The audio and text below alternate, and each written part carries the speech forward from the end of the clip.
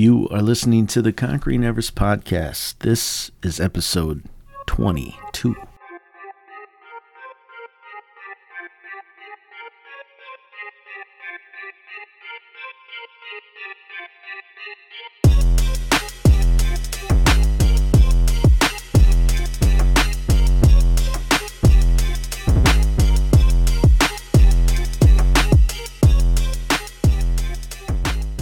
Welcome to the Conquering Everest podcast. My name is Brian Talor, and I just want to say thank you. Thanks for spending a bit of your day here with me. Now, today's episode, well, it's a unique episode. It was my first live cast. That's right. If you're not subscribed to the Conquering Everest podcast on YouTube, or you're not following the Conquering Everest podcast Facebook page, well, you're missing out because I've got a whole lot of live shows scheduled to air here in the near future. What I'm doing is I'm recording, it's kind of a bonus, right? We're going to give you the live cast of these conversations, and from those live casts, this podcast is created. So, with that said, if you haven't subscribed already, please make sure you go check out the Conquering Everest podcast YouTube page.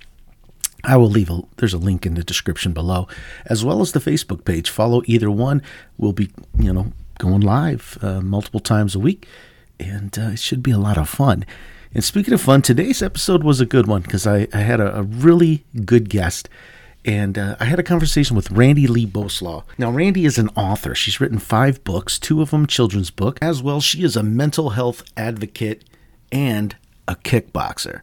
So, without further ado, here's my conversation with Randy Lee Boslaw. All right, good deal. Well, we're live. We'll see if anyone else joins us, but we're here. So why don't we just start out learning a little bit about who Randy Lee is?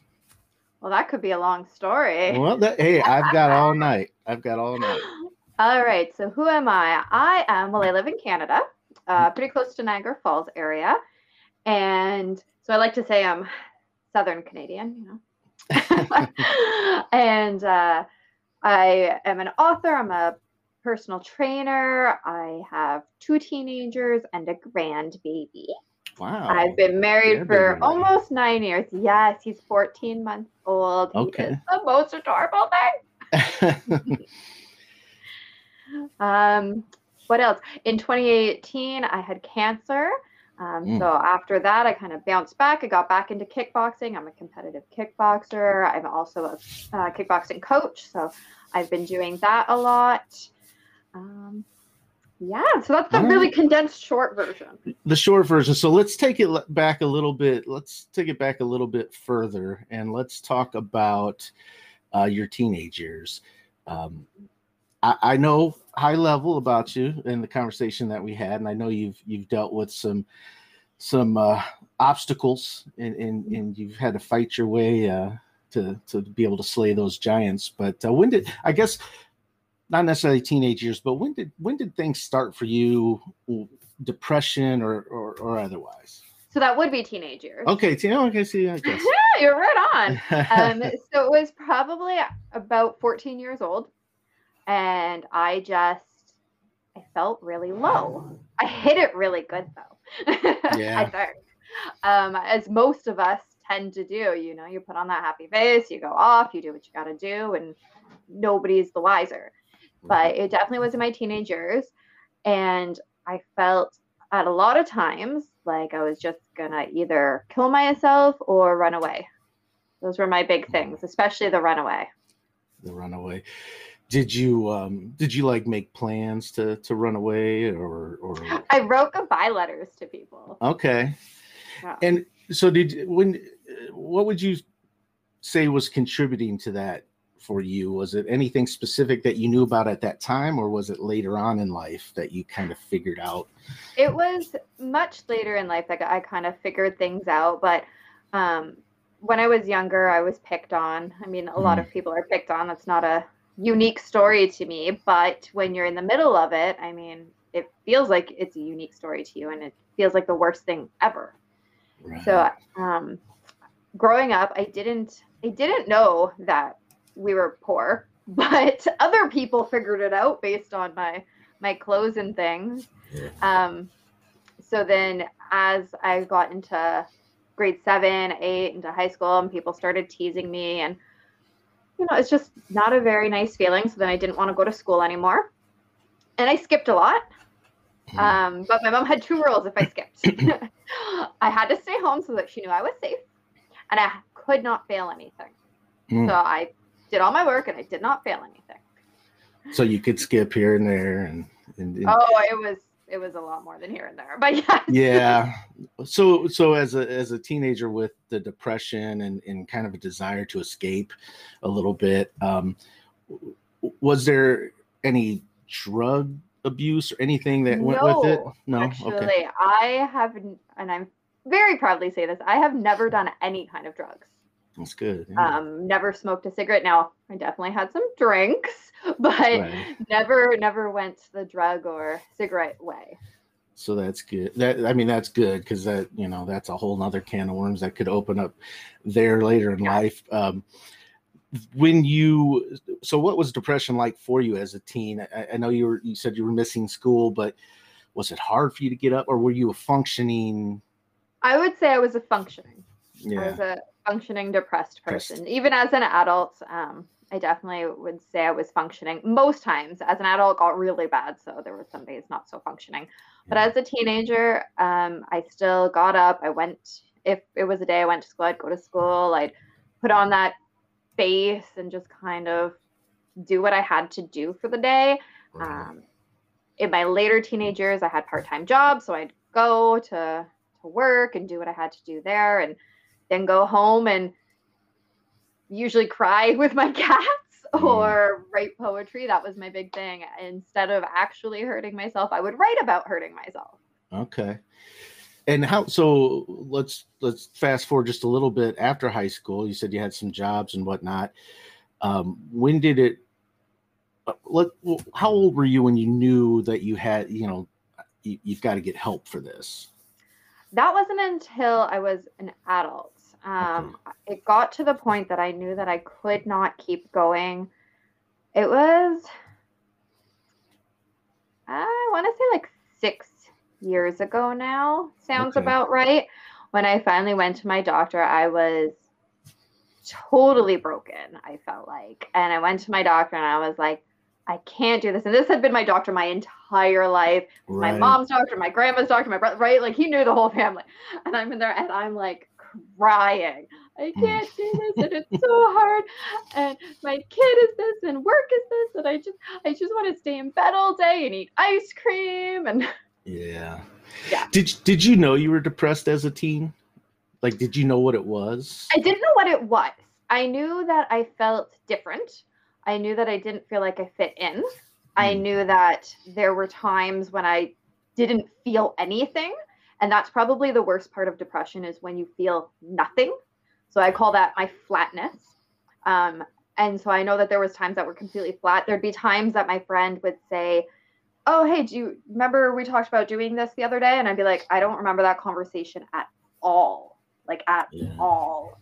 So that became very difficult, because when you're having conversations, but you're just sort of going through the motions and you don't even remember them, that's a whole other issue, because then you're pretending like you remember them so that people don't realize that you're not remembering. Yeah, it's funny because as I talk, I've suffered from depression myself, and I'm sure I've had it my entire life, but I was 40 years old before it clicked in my mind that this isn't right, like something's wrong. And then I still kind of withheld. I'm like, I'm not going down that road. I don't want to be labeled. I don't,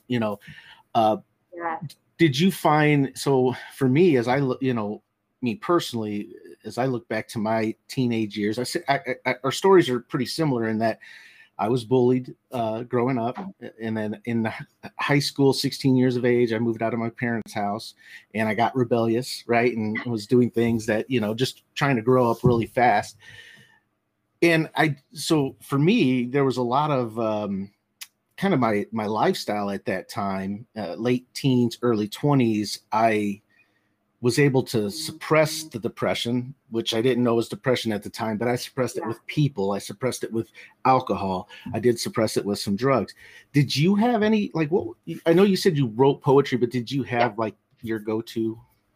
Yeah. So I would say my writing poetry was a really positive coping mechanism that I use. But suppression tends to not be one of those more positive terms that we use with dealing with things, right? So there was definitely times that I would use everything else to suppress it. Like you said, people and just doing stuff. So I would just say, yeah, I can help you with that. Yeah, I can do that. Yeah. Because I didn't want to be left alone with my thoughts. Right. Because that could be very troublesome. Right. So just saying, yes, I'll help you do this. And yes, I'll take on that project. And yes, I'll volunteer there. So then there's no time. Yeah, you were a busybody. You tried to fill every hour. I had that as a later, like when I turned 40 and realized, okay, I've got depression. Like I knew at that point that what I was dealing with. And then there was about a year, all I did was work.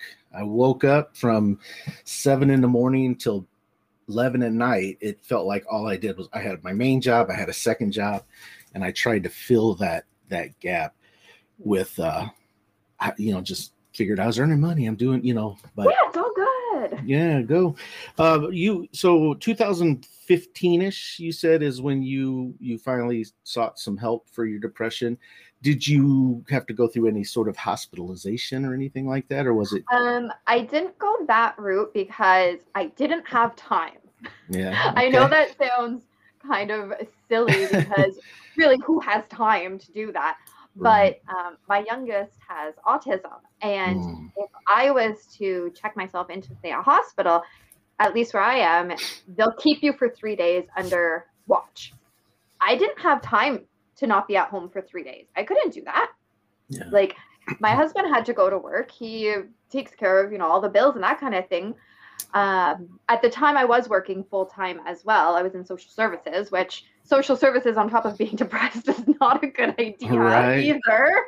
Yeah. So it was actually the one day I'm trying to remember this because there was 2 really big moments in my life for that coming to the realization. So the first one, I kept it very quiet. And I talked to my doctor, and that's when I cried to him, and he wrote me a prescription for antidepressants. I said, great, awesome, taking them. Right. Took them. And then, have you ever taken antidepressants? Yeah, I'm taking them now still. So they make you feel great and makes you think that you're all better. Yep. What happens when you're all better? Exactly. Yeah. Not a good idea. No. Was not a good idea. So I did stop at one point. I am back on them. And also during that time, I finally went out and I got a psychologist as well to help me do some actual therapy, which is fantastic. She did some CBT and some DBT, and I learned a lot of various coping skills with that.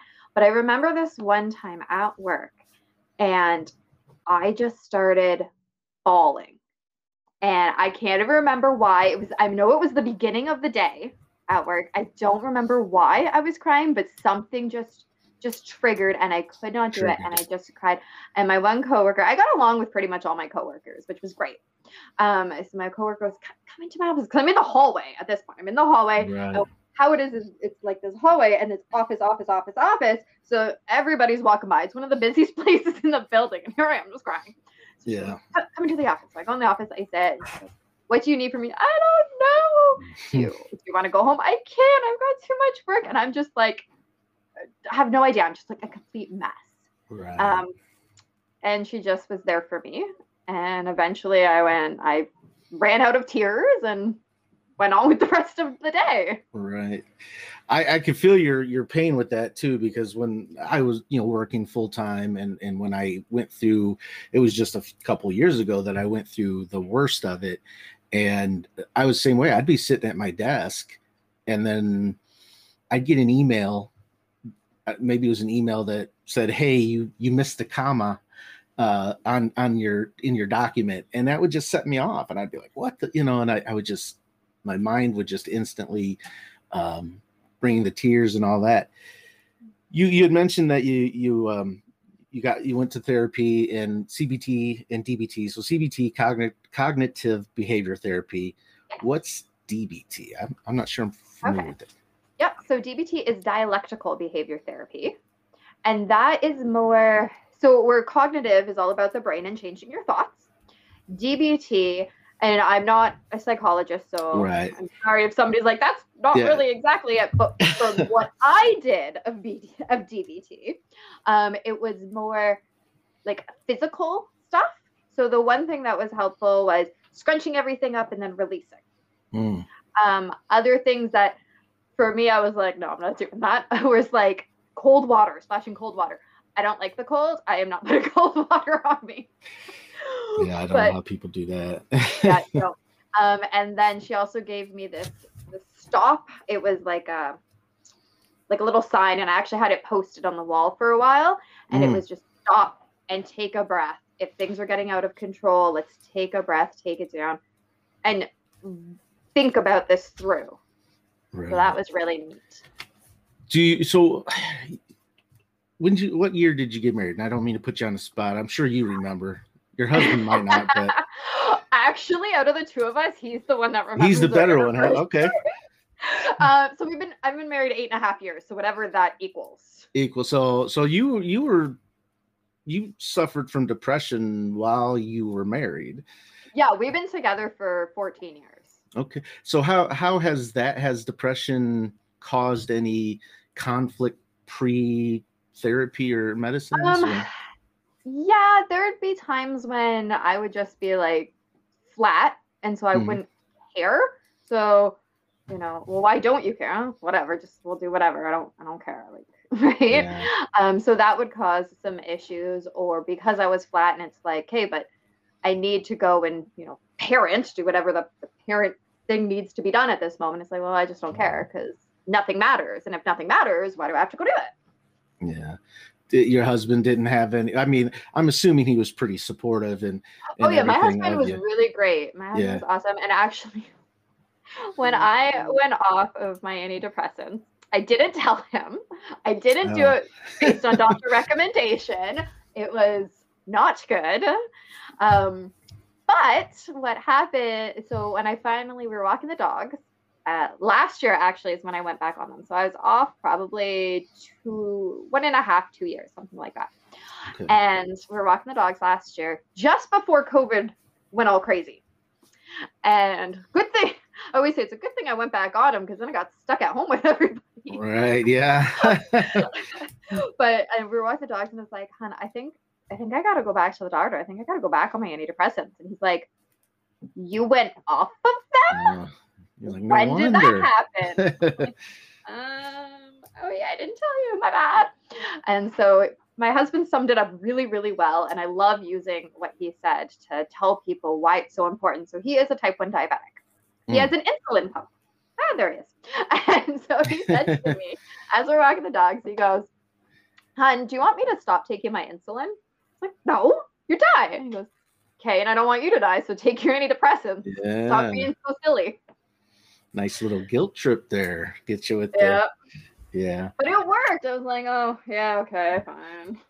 So you mentioned your youngest has autism, and so how does that all interweave with the depression and? It made it extra hard at times. So he's now 14, and he got diagnosed at 8. So it was a really long process. And during the beginning stages of when we had no clue what was happening, right? Because at first there'd be these meltdowns. We're like, why are you just freaking out? Like, stop doing this. Well, now that we have an understanding of the fact that he has autism and what autism is, it's like, okay, it's not a freak out, it's a meltdown. There's too much sensory going on or whatever. But at the time, I'm like, I must be the worst parent ever. I can't help my kid. I have no idea what I'm dealing with. Why are they so upset? Why don't they go to school? Why are they having so much trouble in school? I'd be called at work multiple times a week because the school couldn't handle him and I'd have to go and pick him up. And so that made me feel like not only the worst parent in the world, but now I'm the worst quote, the worst employee in the world. Yeah. And so you have this little chirp in your brain that you're no good, you're the worst, nobody likes you, you're failing everybody. And then you just kind of keep going down, down, down, down, down. So there may be somebody that listens to this or watches the live stream or listens to the podcast after the fact that maybe they have a child with autism that they don't know he has autism or he or she has autism. What would be some of the, and preface, you're not a medical doctor, anything like that, but as a parent with a child that has dealt with that, what are some of the signs that maybe newer parents should look for? Yeah. So communication is a big one. A lot of times, so autism is quite a large spectrum. My child is very talkative. In fact, he never shuts up. However, that doesn't always mean that it makes sense, that you can comprehend what it is that he's trying to say. So that's a big thing, especially being 14 years old.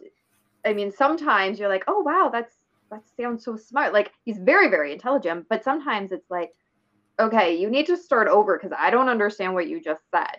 You need to try this again. So communication is a really big one, whether that is a lack of communication entirely or they just have trouble getting it out in a comprehensible way. Another really big one is the social skills. So that's where our diagnosis finally came in, was that in grade 3, at 8 years old, he was still parallel playing at school. So parallel playing is something that 3-year-olds do, where you're playing with your friends, but what you're actually doing is you're playing and your friend is playing and you're just sort of beside each other. You're not playing together, but you're happy enough playing beside each other. Okay. So at 8 years old, you should be interacting more with the other kids. You should be running around at recess playing pretend games, not just playing by yourself. Right. Wow. So that makes me think back and wonder. I had friends that were like that with me as well. I mean, I wasn't the one that was kind of distant. They were, but we'd be playing separately. So that kind of makes sense thinking back now to what might have been going on there. So when did cancer come into all of this? So you're depressed. You're depressed for years. You got your medication. You went off medication. You're back on it. Your child's born.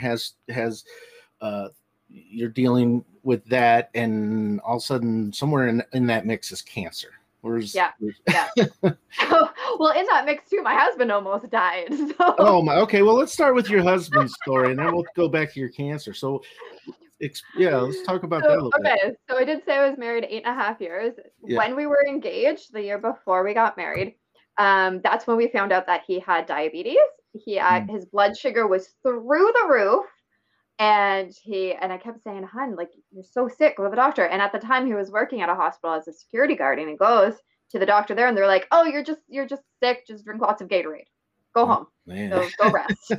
So he comes home that night. He was working midnights. He comes home and scared the crap out of me because he's banging on the door at like 3 a.m. And I'm like, "What is that?" So I go down, open the door. He comes in. I go, "You look like crap. Like, you look like crap. You need a second opinion. This can't just be like a cold." Right. So he goes, No. They said it's fine. Okay. And then he was supposed to bring our youngest down, meet me at the doctor's office. And he was getting, we're going for like an allergy thing at the doctor's office. And he had to call his mom to pick him up to drive him there because he felt so sick that he couldn't drive himself drive him and our kid to the doctor's office. And I was like, "Well, why did you call me?" Yeah. I was coming from work. We were meeting there. I was coming from work. So he called his mom. But it was a good thing that he did because his mom was like, "Okay, you are not going back home until you go to the doctor. We can either go to the family doctor right now or go to the emergency room, but you're not going home right now." So it's like, oh, good. Yay, listen to your mom because you're not listening to me. So they ended up going to an emergency room and did a whole bunch of tests, whatever. And doctor comes in and said, "Are you diabetic?" I goes, "No."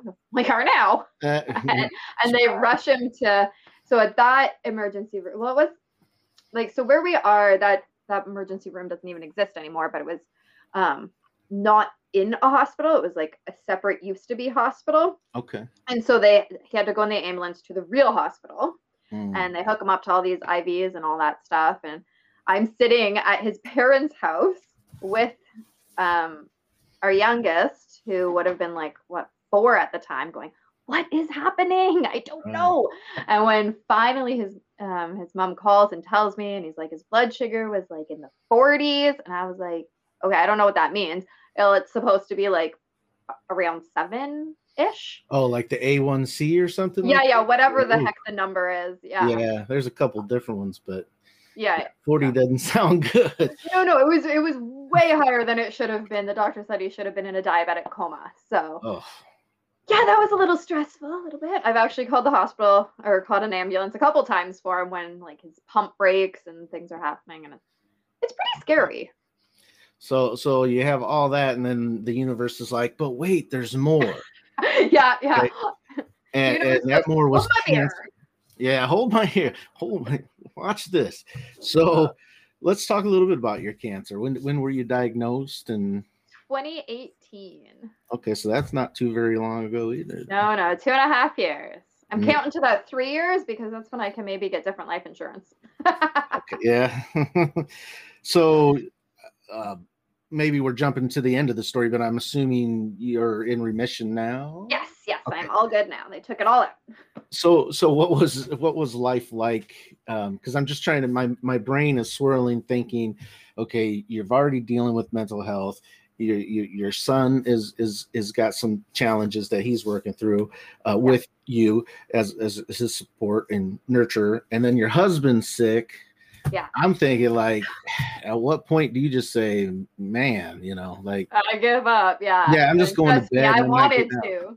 Yeah. Actually, I did the one day. It was before my cancer. It was in 2017. Actually, I said I give up. I made a blanket fort, and I hid in my blanket fort for the day. Nice. So that's how my first book got written, inside of a blanket fort. So it was actually end of 2017. In November, I went to the doctor. I did the women's physical stuff we got to do. And let me tell you right now, ladies, anybody who's listening, do not put them off. Go when you are supposed to. Mm-hmm. So then the doctor called me in December and said, okay, you need to come back in. We got to talk about this. So I go into my family doctor, and he said, there is some, and he used this big, long medical term, squamous something cell. Anyways, what it meant was there were some bad cells in my cervix. And I said, oh, okay. He goes, okay, I'm sending you to a gynecologist. Okay, great. January, I went to the gynecologist. They did a small biopsy, took like a little tiny scrape. Okay, we'll call you when we get the results. Great, cool. So I go back, and they say, oh, all right, so there was a little bit of really bad cells. They called it precancerous cells. Okay. He goes, but don't worry, it's just a small area, and it's just precancerous. It will be a surgery. It's just a day surgery. We'll take out that part. Okay. So in March, actually would have been last week, 3 years ago, I had what I call first surgery. So my husband takes me in, and my hands get really, really cold. That's why I keep rubbing them. And the nurse couldn't get the vein to put the anesthetic in. She couldn't get the IV, and they had to actually call the head anesthesiologist to come and do it because they couldn't find my vein. Oh man. Yeah. She goes, okay, you wrap my hand up in like a really warm blanket. She goes, okay, let's go. Let's get some blood flow there. So then I go in, I had the surgery. It all went really, really well. And he said, okay, I will see you in 1 week or in 8 weeks for your follow-up. Cool. I'm going to go home. I'm going to rest, relax. It's all good. 1 week later, they call me and go, you need to come in right now. Yeah. What do you mean I got to go? No, I'm not supposed to be in for another 7 weeks. What do you mean I got to come in right now? So I go in, and I'm all by myself at this point because everybody else is at work. And it was just like, come in like today, not we're going to make you an appointment. You need to come in now. So I'm waiting because they just kind of fit me into the schedule. So I was there a while, and I go into the office finally, and I sit there, and the doctor comes in, the gynecologist, and he goes, you already have kids, right? Yes. And you weren't planning to have any more? He goes, no, my husband's already had a vasectomy. We already decided no more. He goes, okay, that's good. Because after we sent the cells in, it turns out that you have cancer. Oh. Oh, okay. So what do we do? He goes, well, you need to have a full hysterectomy. Okay, take it. I don't need it. Take it. I just kept saying, take him. Get this out of me. Yeah. But because I had just had a surgery a week before, he goes, you have to finish healing from this one first. So it wasn't until July that I've had that surgery.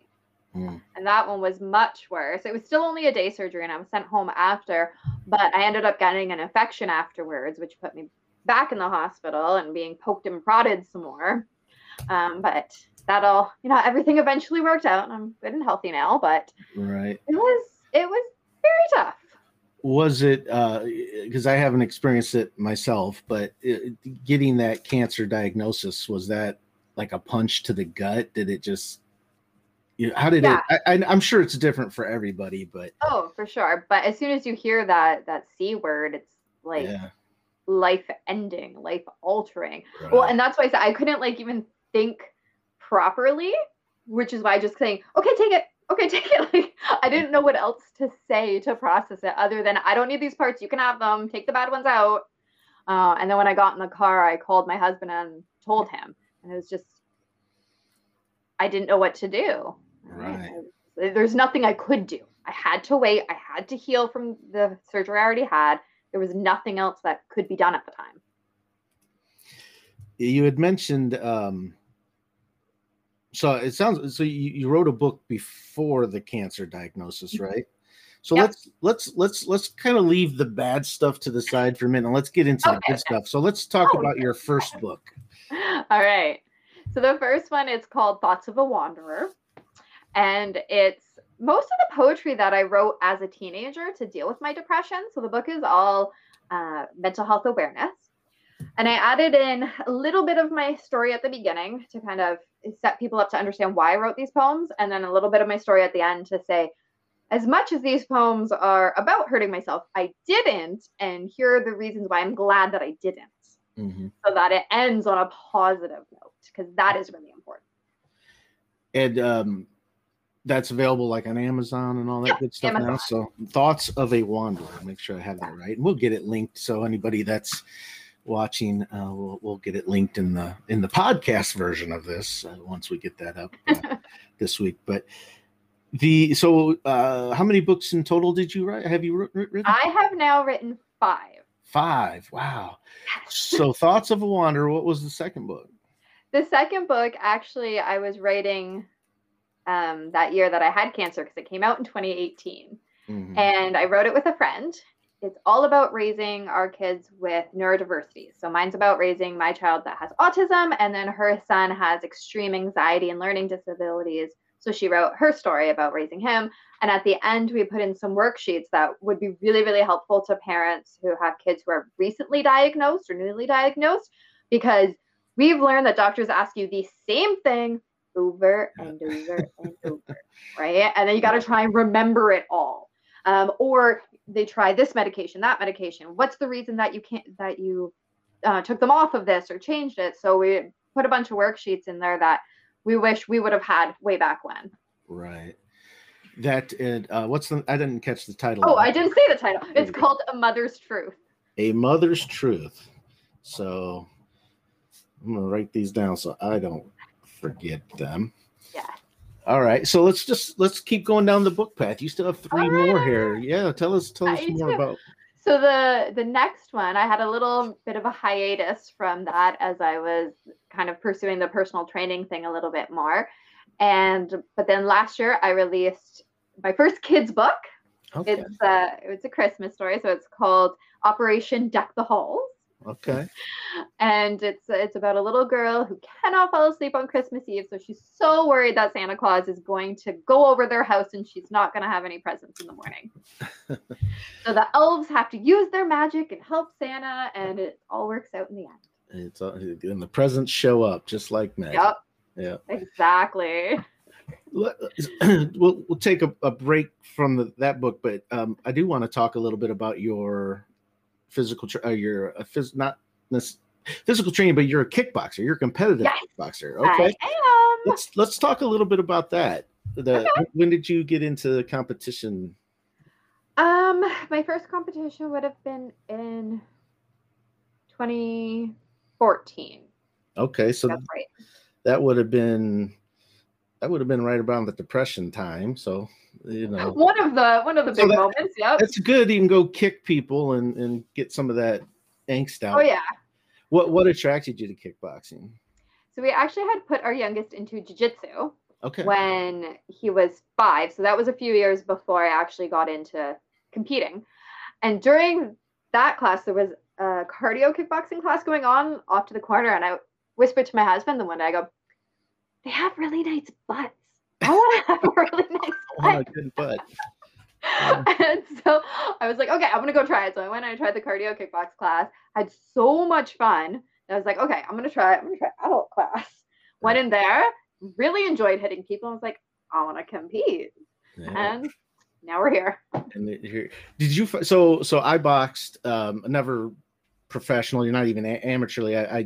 I call I did like a couple exhibition fights, Yep. but I started boxing about 5-6 years ago, and one of the things I'm a speaker and I like to share stories, and one of the things that I always go back to is the gym, right? The boxing gym and all of the people. It's like, for me, it was like a family. It was like an extended family.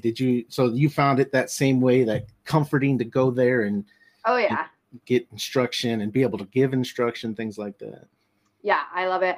That was the only thing really that I missed during COVID was seeing those people. Yeah. They are my social circle. They are my friends. They are, like you said, they're like a family. Right. Yeah. You just learn so much about yourself, and I don't know. That's a whole nother subject we could talk about too. But when you can hit somebody in the face and still be friends after, you're still be okay.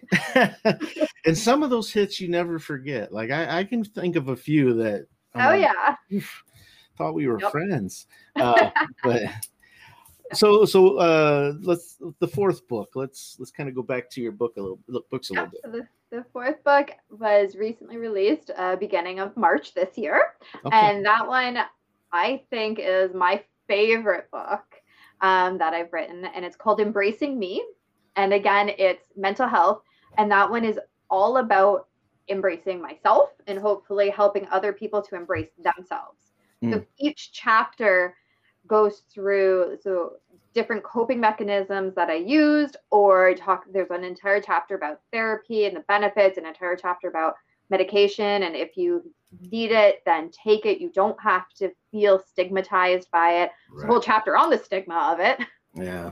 And again, worksheets. I love worksheets. Yeah, well, yeah, definitely. I think worksheets help because it's when you can translate from mind to paper. Yeah. I mean, there's a lot of benefits to that. So the worksheets I think are good. So Embracing Me, and then you've got one more. Yes, that I just released last week. It's another kids book, and that's actually a little bit of a funny story. So the Christmas story, my husband gave it to a few of the people that he works with that have young kids, and the one, his daughter's only like 4, and the book's probably like 7 to 8-year-olds because it's a little bit of a longer story. And so she goes, well, it was good and the pictures were good, but it didn't rhyme. I go, all right, I'll make a story that rhymes. So I finally finished all the artwork and released it last week, and it's called Diamond the Cat, based on the cat that I had when I was little. Okay. Well, I had her for 20 years. So from being a teenager all the way up to just 2 years ago when she passed away. And it takes you through a day in the life of a cat, as told by Diamond in rhyming.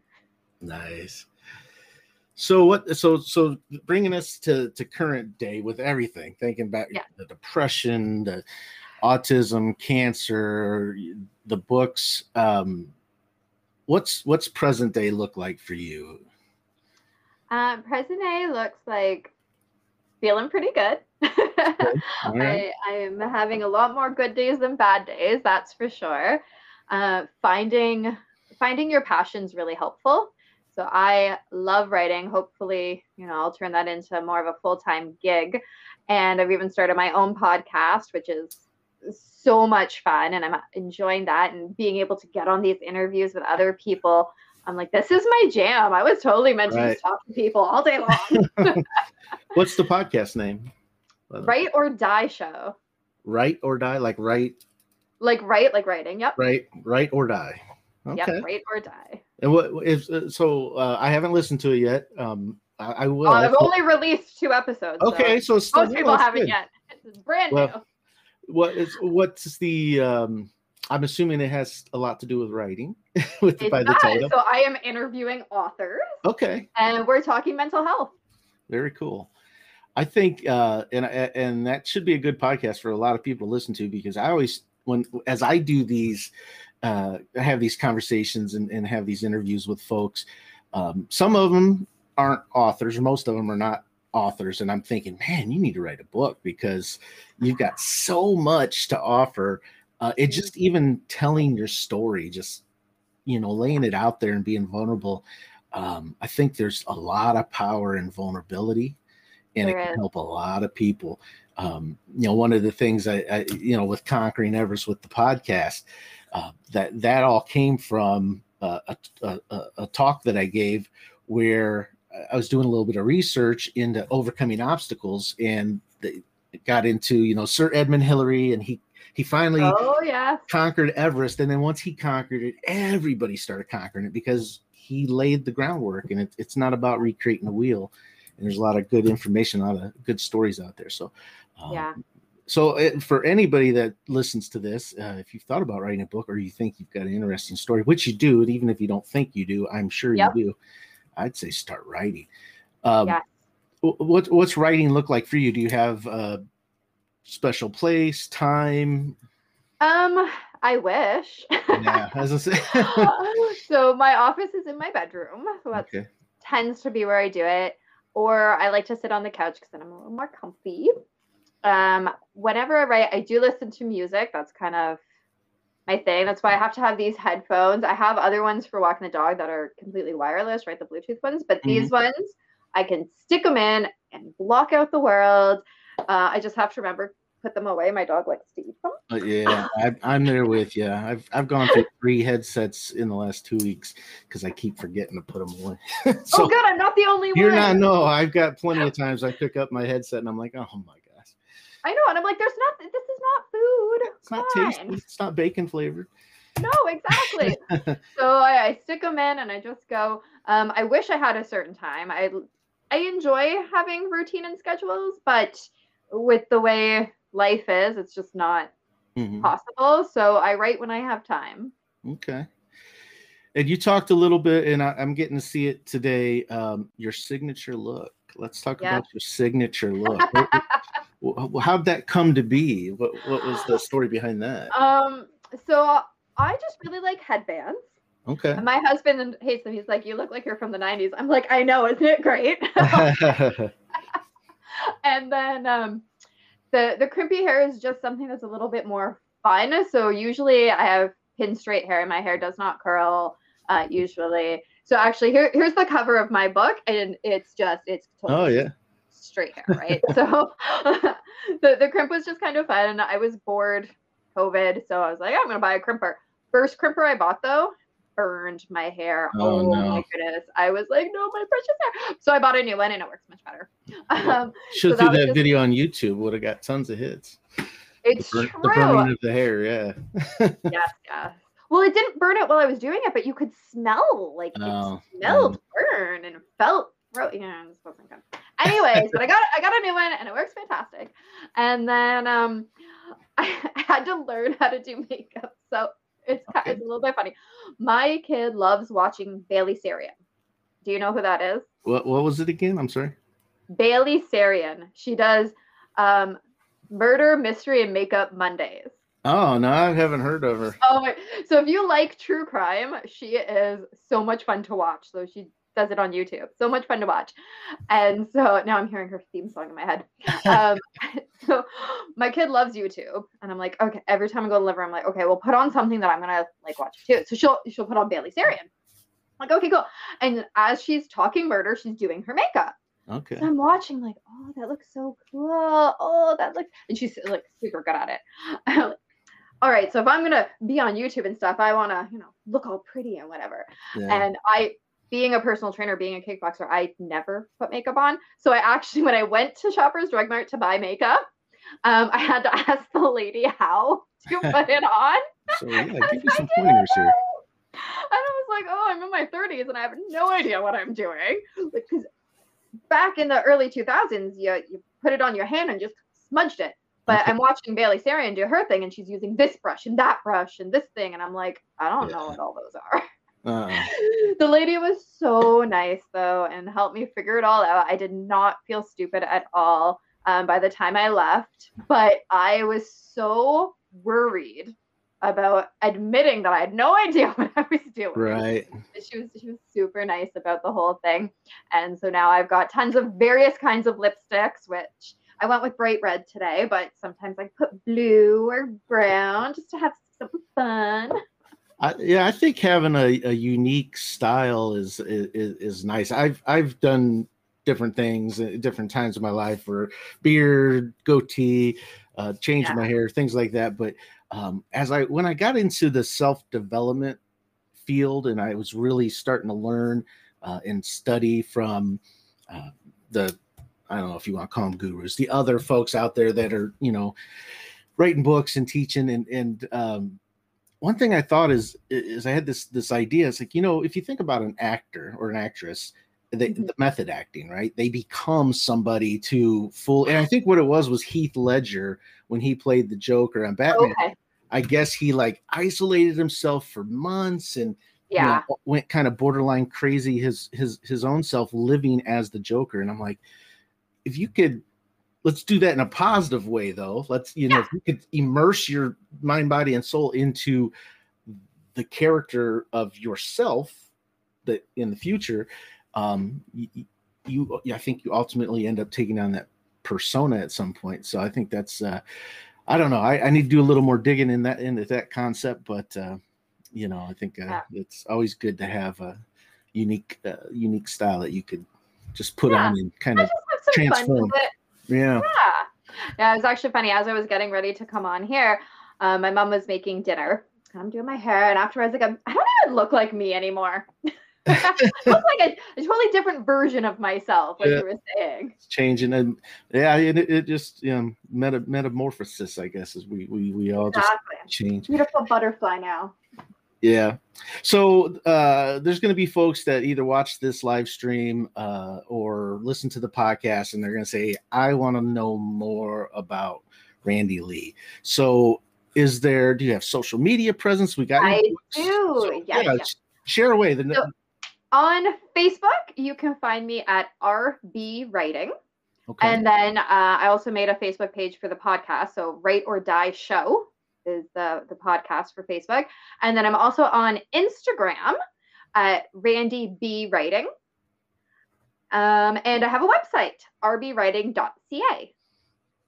And all of my books are available on Amazon. And like I said, I will get all these links. I'm trying to write them down, but I'll make sure I've got them all for you, and we'll put it in the description of the podcast, and I will add it to the YouTube version of this as well, so folks can go out there and find you. But well, it's been a pleasure having you on. I think about everything that you had to go through, and suddenly, like, my problems seem to not be as bad, because I'm like, man, the universe really threw it at you. With everything. Yeah, it was just one thing after the next, after the next, after the next. And so now I'm just waiting for the next thing to happen. Yeah. I guess the beauty of it, though, is, without those struggles in your life, maybe these books don't get written.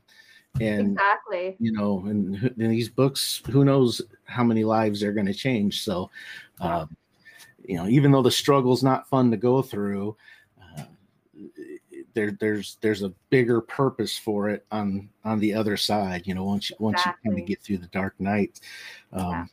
But all right, well, I thank you very much for being on the show. Thanks for having me. I'm gonna stay in touch, and I hope we could do this again, or maybe talk a little more about writing down the road. But I'd love to have you back on the show at some point. So. I've always got lots to say. You can ask me anything. I'm an open book. Yeah, I thought about getting a few different people on and having like a, just a 3 or 4 people and just have an open discussion about.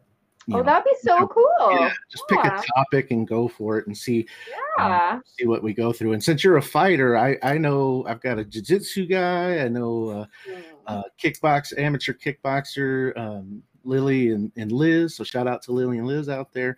I have had a conversation with them. So maybe we could do a fight night. There we go. There you go. That's pretty exciting. Yeah, but.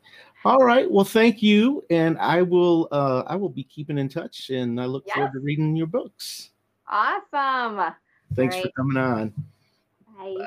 There you go. There you have it. My conversation with Randy Lee.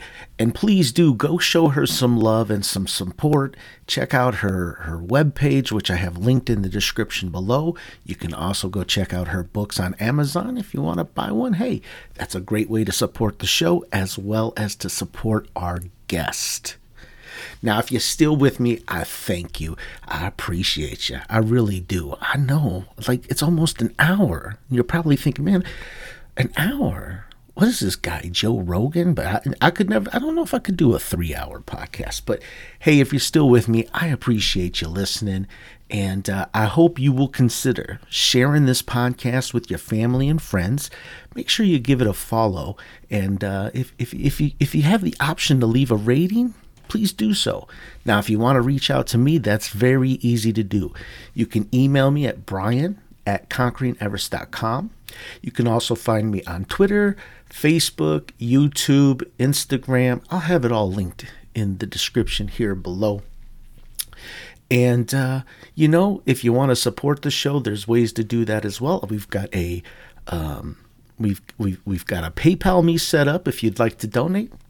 Not required. It's not required. It's just if you enjoy the show and you wanna show your love, hey, I would appreciate it. Everything we get's just gonna help to make this show better. So, anyways, until next time, make sure you stay tuned. Make sure you follow, because then you will get notified. And make sure you go out to YouTube, subscribe, hit the bell, and when the next Facebook or the next live cast kicks off, well, hey, you're going to be in the know. So anyways, until next time, this is Brian. And as always, aim high, be courageous, and do amazing things.